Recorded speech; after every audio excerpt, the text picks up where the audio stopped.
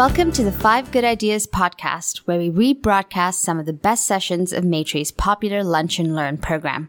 I'm your host, Gayatri Kumar, and I'm a communications specialist at Maitre. We're a Toronto-based organization committed to exploring solutions to poverty in Canada using a human rights approach. For each session of 5 Good Ideas, we invite an expert from the nonprofit or corporate sector to share 5 practical ideas on a key management issue facing nonprofit organizations today. In the session you're about to hear, originally recorded on September 18th, 2018, we look at the power of local solutions for stronger communities. Our speaker for this session is Karen Petrie. The most successful solutions for building stronger communities have local support and are driven by local champions. Nonprofits, school boards, libraries, municipalities, community health centers, and many others understand that. They see the value in the local, and they're not afraid of the challenges in developing local solutions with multiple partners. In her presentation, Karen Petrie offers 5 good ideas on how we can support local champions and break down the silos that get in the way of local initiatives. Karen is the president of the Lonsdale Group, a strategic planning and project management firm that focuses on community infrastructure projects. Karen was the special advisor to the Premier on community hubs from 2015 to 2018. She has extensive experience in stakeholder consultation, strategic planning, and project management. Karen has also worked with all 3 levels of government, including as part of her work with the Toronto Olympic bid in 2008 and with Waterfront Toronto. Here is Karen Petrie with her 5 good ideas about the power of local solutions for stronger communities. Good afternoon, everybody, and thank you, Liz and to Maitre for the opportunity today. And I'm going to start, and I apologize to those of you who've heard this before, to give you a little bit of background about the journey that I've been on for the past 3 years, because I think it helps provide the context for the 5 good ideas and also leads into the conversation about where do we go from here. So as we mentioned, I was appointed in March of 2015, and it was perfect. It was the Friday of March break, and I thought they quietly let out a little press release that said Karen would be the special advisor to the Premier, and I thought it's perfect. Since we didn't actually know what a community hub was or what we were planning, I thought we could get ourselves some time to get organized. And over the course of that weekend, I heard from everybody from everywhere. It was actually remarkable the number of people that found me when I didn't even know sort of how they did that. And so went into work on Monday and realized that we had actually a much more daunting challenge than we thought, because there was so many people that actually knew what a community hub was when we were still trying to find out what that looked like. And the Premier's instructions were very, very clear when we started this. She said, we've been talking about community hubs for decades. So how do we move this forward? How do we help the people that are working on the ground? And by this, in sort of the loose definition that we were talking about, was really community hubs are an integrated service delivery model with multiple partners to meet local needs. So as you can appreciate, that's a fairly wide-ranging conversation. The other thing that was very clear was, don't tell us what doesn't work, because actually that's really easy, especially if you're in government. You can find everything that doesn't work. But what we wanted to find out was, what are your options for actually fixing this? So what do we do to actually change the channel and make this easier? And you need to help us develop an action plan.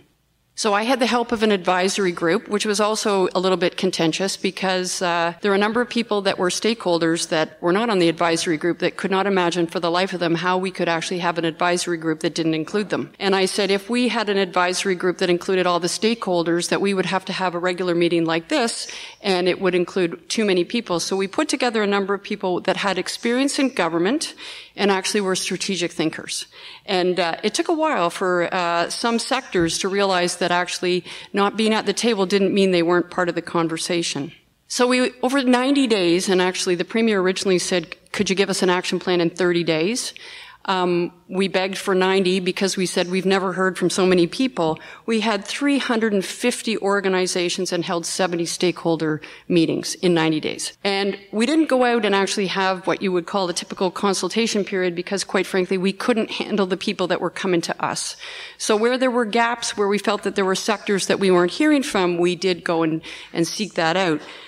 But the diversity of the organizations was really remarkable. It came from schools, libraries, health centers. Anybody who comes from a health center, I heard from every single one of you. Police, municipalities, and there was also a really strong Number of organizations from the legal side of things, from both courts and social justice tribunals. So it was a really broad-ranging group of people. We also heard from the Friendship Centers, and the United Way was a big part of this. And I would say the Friendship Centers were really interesting and said, we've been the community hub forever. You just need to come and talk to us and we'll tell you how it's done. And to be fair, they were absolutely right. And we took a lot of their advice. We said, please tell us how to fix some of the things that are not working in the system. And there was the feedback that we got and the submissions that we got were really remarkable. People spent a lot of time and a lot of thought in terms of how they could make changes, how the government could actually make changes. And we had 2 summer students working full-time trying to summarize the briefs that we received, and we ended up with a document about 2 inches thick, which was just the 2-paragraph summary of all the good advice that we got. So we managed to pull that together, as we mentioned, in a report with 27 recommendations, and it was released in August of 2015. The other really interesting conversation we had was there was a desire by some people to do pilot projects. And there was a really strong push to say there's a lot of really interesting projects underway. Why don't we pick 3 or 5 and really, turn our minds to them? And the very opinionated advisory group that I have said, not a chance. They said, you can do a pilot project and you can make it successful, but you don't actually drive any systemic changes. So great, you made 5 communities better, but you're not changing the system. So instead of having pilot projects, we put together an issues tracking list, and we said to any community, if you're running into a problem, whatever it might be, that we need to hear about in terms of what the challenges are at a local level, let us know and we'll put this together. So I sort of chuckled and we put together an issues tracker list, and instead of having 3 to 5 pilot projects, we had about 200. But it was really interesting because we were able to lump them into specific issues. People were having problems with planning or their funding didn't align properly. So it was very helpful for us to actually see what the actual problems were that people were experiencing on the ground. And we had a huge section, not a huge section, it was actually quite short, and I recommend that you read it. It's not a long document because I don't really believe that anyone reads, so it's quite short. But what we did here was that the concept of community hubs is not new. And many of you will say, and the Friendship Center made it very clear, we know that's the truth. And there's amazing examples of community hubs from all across the province. But it's not because of any coordinated public policy, it's actually in spite of it. So it's incredibly challenging work, and there's a wide range and diversity of models. And we don't want to change that because we know that actually doing things at a local level means it's going to be very different even in different neighborhoods. The other challenge is that there's many people and groups that can be involved in community hubs, and all of them have, in many cases, a different mandate and a different interest, and it's hard to answer to a different master with a different mandate when you're operating in a shared space. And the other thing we found, which was actually kind of depressing, was the different geographical boundaries. And we actually layered on school board boundaries, municipal boundaries, forget about what's happening here, municipal boundaries, health boundaries. None of them align, and yet they're all planning for their geographical boundary. And we said, okay, we are not going to try and change the boundaries because we'll spend 20 years fighting over the boundaries. Let's figure out how we can require integrated planning across boundaries.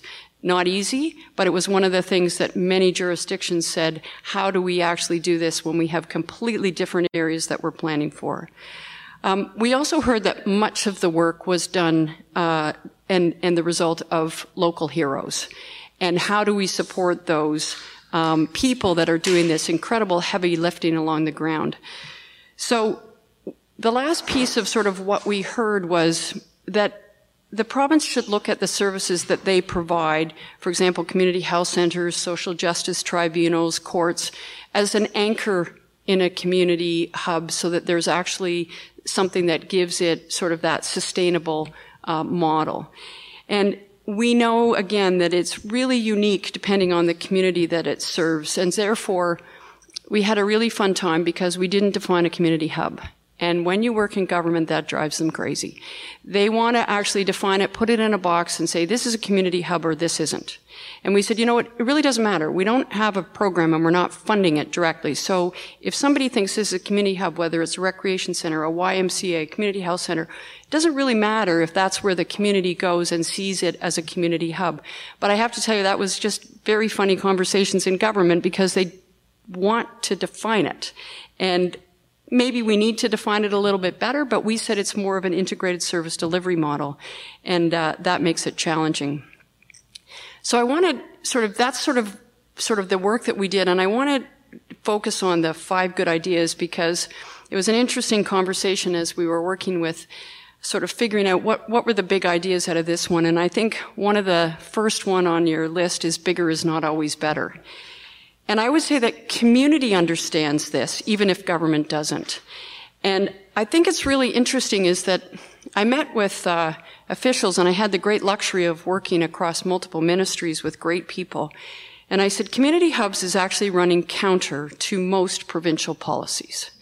So we've got bigger schools, we're consolidating them, we're consolidating hospitals, we're consolidating courthouses, and communities no longer have control over their local destiny. So it's a really interesting juxtaposition as we talk about what the future looks like, is this is a huge problem for communities who do not see the solution the way that governments are actually presenting it. And I'll give you one example. I was supposed to be speaking in Timiskaming Shores, and there may be somebody on the phone from Timiskaming Shores, and it was in January, and the weather was turning, and I was supposed to be in Kingston the following day, and I said, you know, I really don't think I can make this. And they had a slight panic, and they sort of said, you have to. So I talked to them, and I said, can you just tell me who's coming and what's happening there? And they said, we have 150 organizations from across Timiskaming coming to talk about community hubs, January, the North, Timiskaming. And I said, wow, is that something that happens on a regular basis? And, you know, I wouldn't have thought there were 150 organizations. She said, no, actually, it's never happened before. It's the first time somebody's actually talking about the fact that we actually get control of our local destiny back, because school board decisions are made hundreds of miles away. Nobody's actually talking about how it actually translates into our local community. That was very profound, and I actually felt like a huge sort of understanding in some ways of why this has touched such a nerve. But I think it's important to remember that local sort of interest and that local planning really does matter. And it's really was difficult for us, and we were in government, to push against what is the thinking in government that bigger is better. And actually that's code for bigger is more efficient, and I don't even know that that's true. So the second one is don't give up. Where there is a will, there is a way. And I'm going to give you 2 examples. I would say the depressing and the exciting part of when I got all these responses with all these people that have been working on these incredibly complicated projects in the community that were stuck. And they were stuck because of government, and they were stuck because of the rigidity in the systems that is not set up to deal with community. So I'll give you one example. We had Shirley Rasheen, our local hero from a small town called Limoges, which is eastern Ontario, just outside of Ottawa. And she had been working for, I think it was 8 years as the local volunteer to bring Francophone services to the community of Limoges, which was an aging community outside of Ottawa, so they didn't have to drive 2 hours or leave Limoges as it was. And she had a development partner that was going to actually build the health services building if we could only align the Ministry of Health spending. And she was just running into brick wall after brick wall, despite the fact that the developer was actually making a major contribution and would have cost the province, would have had to pay the capital if they didn't do it. So we worked, again, with our little hubs team inside government to say, this is ridiculous. You're going to approve it next year, but the developer's going to already built it, and we will miss the opportunity, and you're going to have to go back and build it later. So we did manage to break that down, and that was one of the things where we found huge problems with alignment. We can't seize the opportunity when we have it. And surely now, we went to the opening. It was unbelievable because when you work with a developer, they move really fast. And once we got it freed up that they'd get the health money, we actually went to the grand opening, and our local hero was front and center, and it was because of her passion and her drive. And making this happen. And there's now 50 people working in this health center in Limoges delivering Francophone health services for what is now becoming a thriving Francophone community. And I'll give you one other example, which I told you I heard from every community health center in the province, and they were just enormously frustrated. And our friends at the United Way, who were great partners in our journey, had been at the Rexdale Community Hub, and they had a space that was empty for a community health center that had been approved. The city was paying rent on, but they hadn't got the capital to build it. For 8 years, it sat in this empty spot. And again, it was, I don't know why, we were able to sort of poke the bear, I guess. Our colleagues at the Ministry of Health came a long way with us in terms of trying to align this community Ministry of Health infrastructure. But it was not that there wasn't money, it was that they just couldn't make all of the alignment work in a way that got it delivered. So again, it's now built, it's open, and they changed the guidelines around the community health centers as a result of the work that we did. But you shouldn't have to work that hard to make these kind of projects successful. The third one is money is not the only answer, and little things can make a big difference. And I want to talk a little bit about this because the number of people that said to me, we just need money. And I actually fundamentally do not agree with that, and I'll tell you why. It's been really interesting in terms of building a collective responsibility. So as I said, we had 27 recommendations, and we had a Mighty Hubs team working out of Cabinet Office, small number of people that were responsible for moving the machinery of government. And basically what we did was we gave each ministry responsibility for a recommendation.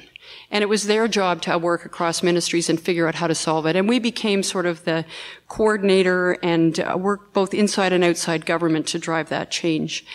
And I always sort of chuckle, one of the first meetings we had here, we gave the Ministry of Municipal Affairs two of the hardest ones. We said we didn't know we needed to require integrated local planning, which I mentioned earlier is really problematic, and integrated provincial planning. And they sort of called us and said, okay, so how do we do that? Because we're not set up as a system to do this kind of work. And so what they decided to do was to host 5 forums across the province. And we went to Thunder Bay, we went to Sudbury, Kingston, London. We held one in this room in Toronto. And the question for people was, how do we actually start breaking down the silos to start planning together?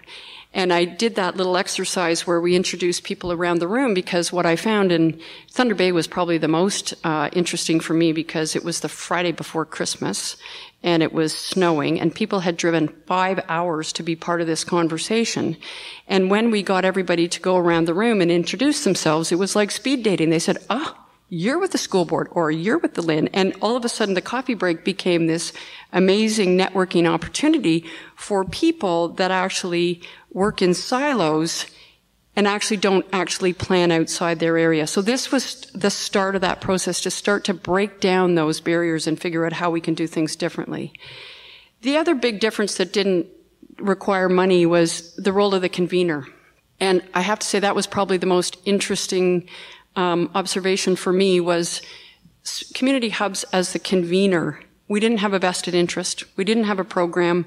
Every time someone else said, well, I'll hold a meeting, someone says, well, why are they holding the meeting? What are they trying, whereas we could come in as almost the honest broker. And I said, in some ways, we became the point of intersection. And really my request in many cases was, don't give us money, because until we figure out, who's funding what and how it's working, we don't actually know that money is the problem here.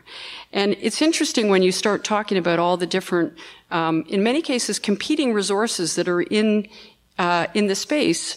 There may be a need for new money. I'm not going to suggest that's not the case, but until we understand who's doing what and if it's working, I'm not sure we can make that, that kind of observation.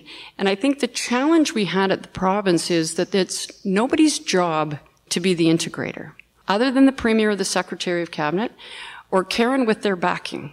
And I would say there's a tremendous number of amazing civil servants that once we gave them that permission and the backing to work collaboratively across ministries, they were hugely energized and helpful.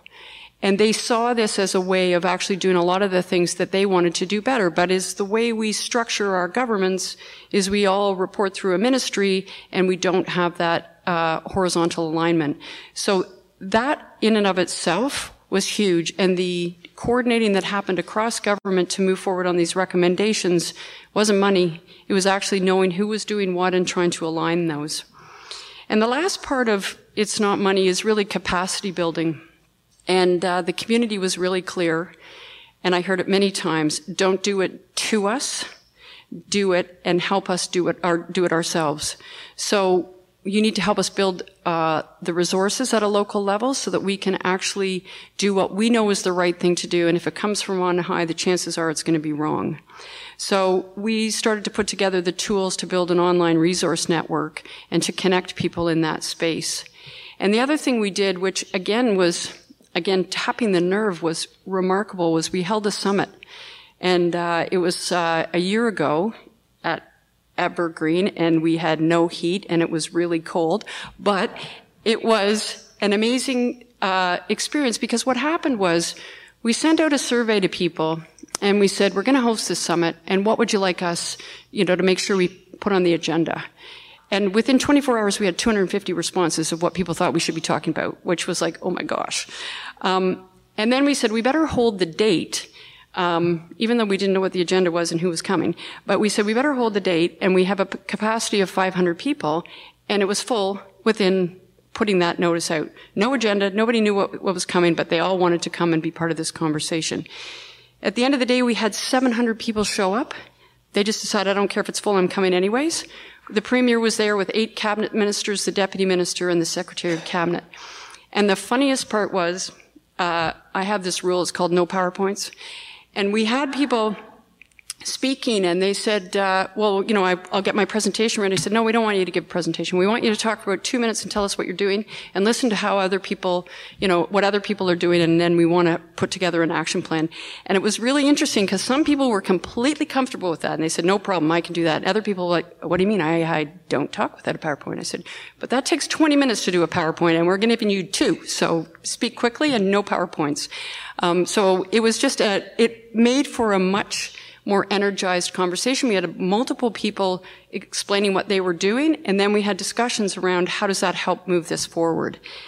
And I think the most impactful sort of part of that conversation was we had Mary Wiens from CBC Radio, you probably know, who was interviewing Sheldon Kennedy and Steve Orsini. And so for those of you who don't know, Sheldon Kennedy is a hockey player, played in the NHL, but was sexually abused as a young hockey player. And then has actually done incredible work, which I'll explain. And Steve Orsini, who is the head of the public service in Ontario. And poor Mary Wiens said, I'm happy to interview them, but I have no idea how I connect these conversations. And I said, so let's talk to them. So we went and interviewed both of them. And Sheldon Kennedy is incredible. And if you haven't seen it, there is a video that actually of this interview. And Sheldon, is the poster child of what happens if you don't connect the dots. So he was sexually abused as a hockey player. He's dropped out of school. He ran into trouble with the law. He started drinking, and he ended up basically destroying his career. And his point was, at no point did anybody ask why. Why is this happening to this kid? What's going on here? So nobody connected the dots. There was no integration of this kid's running into problems. How do we solve this? And Steve Orsini, as the person who's responsible for delivering of provincial services, really delivers in silos. So how do we connect those dots, which might be in corrections or might be in community safety or might be talking to the teacher? And Sheldon has gone on to do amazing work in Alberta. He has a children's treatment center in Calgary, where they basically have one-stop shopping. Child comes in, tells their story. They have all the supports there. They've increased the guilty plea so the child doesn't have to go to court. Court costs are going down. He has actually delivered in terms of showing why this is not only important for the child, but more importantly, how the system actually is way more efficient and is actually saving money. And it was funny, and until we sort of have those, what I call top-down and bottom-up conversations, the people working from the top down don't understand that if they don't do it right, this is what happens when we're talking about someone like this. So it's just it was really an interesting sort of exercise. And the last piece of sort of the capacity building was we had a resource group, which was 40 plus organizations of people that were involved in community hubs that said they would be prepared to help. And this includes the school boards, municipalities, not-for-profits. And we said, can we pool resources? So Wood Green and the United Way and ONN, the not-for-profit network, built tools from their members that have actually done this before. And we put them into a network so that if you're starting from scratch, you can actually go and find a partnership agreement or a legal agreement that somebody's used before. Because what we were finding was people feel very isolated and alone, and they're trying to do it all from scratch when there's all kinds of people that have done this before and gone through torturous processes to learn from it. So why do we not connect those? So we built that tool. And again, these are not money in the system. These are capacity building tools that we developed. So last ones before we turn this over to you guys is I'm going to put the two together. You may have to give something up to make it work, and it's important to listen, but it's also important to hear. And I want to use an example because I think for me it was really the most interesting, insightful one. And as I mentioned, we had a section in the report called What We Heard. And what we heard was that we should look at community courts. And then when we circulated the document inside government just to make sure we hadn't set off any storms or said something wrong, the Ministry of the Attorney General said, you have to take that out of your report. And I said, what are you talking about? It's what we heard. Well, we're not doing it. I said, but you didn't read it. It says what we heard, not what we're doing. So we kept it in, much to their horror, because they were in the process of consolidating courts. So for us to say what we heard was we think we should be doing community courts or that we should be looking at this was totally not what they were interested in hearing. But we continued to hear from people in the legal and the correctional service, the Advocates Society, we had the John Howard Society, social justice tribunals, we had community safety and situation tables, all who have said the system is not working. So there was a lot of interest in trying to figure out how to do something differently, but at the same time, and this is where I say, the ministry did listen. They just didn't tell us that. And more importantly, they heard, because they started to look at different models. And for a year, they did due diligence on different models from around the world as to how they might deliver on a different system. And they came back and said, we've been persuaded that we need to look at something different. And they brought forward a recommendation to do a community needs assessment in 3 communities, Kenora, London, and Moss Park in Toronto. So we worked with them, and this was totally different for them. Usually the Ministry of the Attorney General doesn't really go outside of the box. And it took a lot of courage, and we worked with them to bring housing, mental health, social service, and corrections together to say, you can't solve this by yourself, so we are here to actually figure out that piece. So it's really the concept of bringing things under one roof. And the reason I use it in a broader context is that anything is possible. Because if you'd told me a year ago when we put this forward that the Ministry of the Attorney General would have been looking at this, I would have said there's not a chance. They were so resistant to it. And they're not your typical partner. So I sort of feel like you can move mountains with the right sort of compelling argument. And we also found when we did these community needs assessment in these communities, it also bore out that each community justice center in these 3 communities was also unique. And if you think about government, they like to have a made policy and say this is how you should do it. And when you start saying there's a different one in each community, it becomes even more complicated.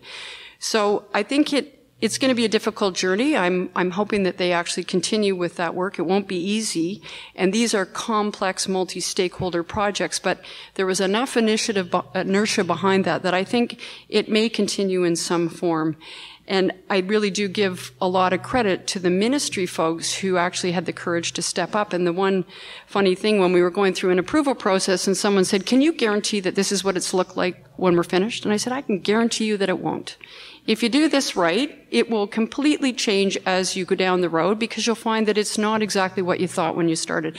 And again, that kind of thinking is hard for people to sort of sign up and agree to something when they don't know what it's going to look like. And I think the other thing that we found is that for many of the organizations working in this space is often the status quo is not working, but people are very intense to hang on to what they've got. And they don't want to give up, and they don't really want to do things differently because they might lose funding here, or they might, something might happen. And I think it's really important for people to understand you may have to do things differently. You may have to work with different partners to get something to work properly. And that's a difficult conversation in communities that feel like they're always starving for that next grant application or that funding opportunity. But that is the challenge in the system. And government has a challenge of working in silos and being very turf protected, but so did the sector that is actually trying to deliver on the ground.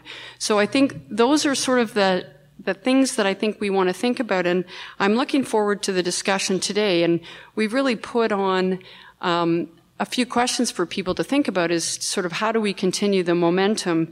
And it's really been a big thank you to all the people that have been part of this journey. But I think the community knows that this should be the start of something that we can continue. And the question really to the group here and online is to how do we do that? How do we keep this momentum going?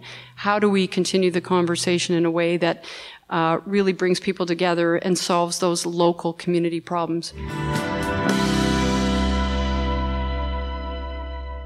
Thank you for listening to 5 Good Ideas with Karen Petrie. We link to Karen's 5 Good Ideas, her resources, and a full transcript of today's session in our show notes. You can find all of her 5 Good Ideas sessions from past seasons on the Maitri website, maitri.com/5-good-ideas. And of course, you can subscribe to our podcast to continue to listen to our best sessions. See you next time.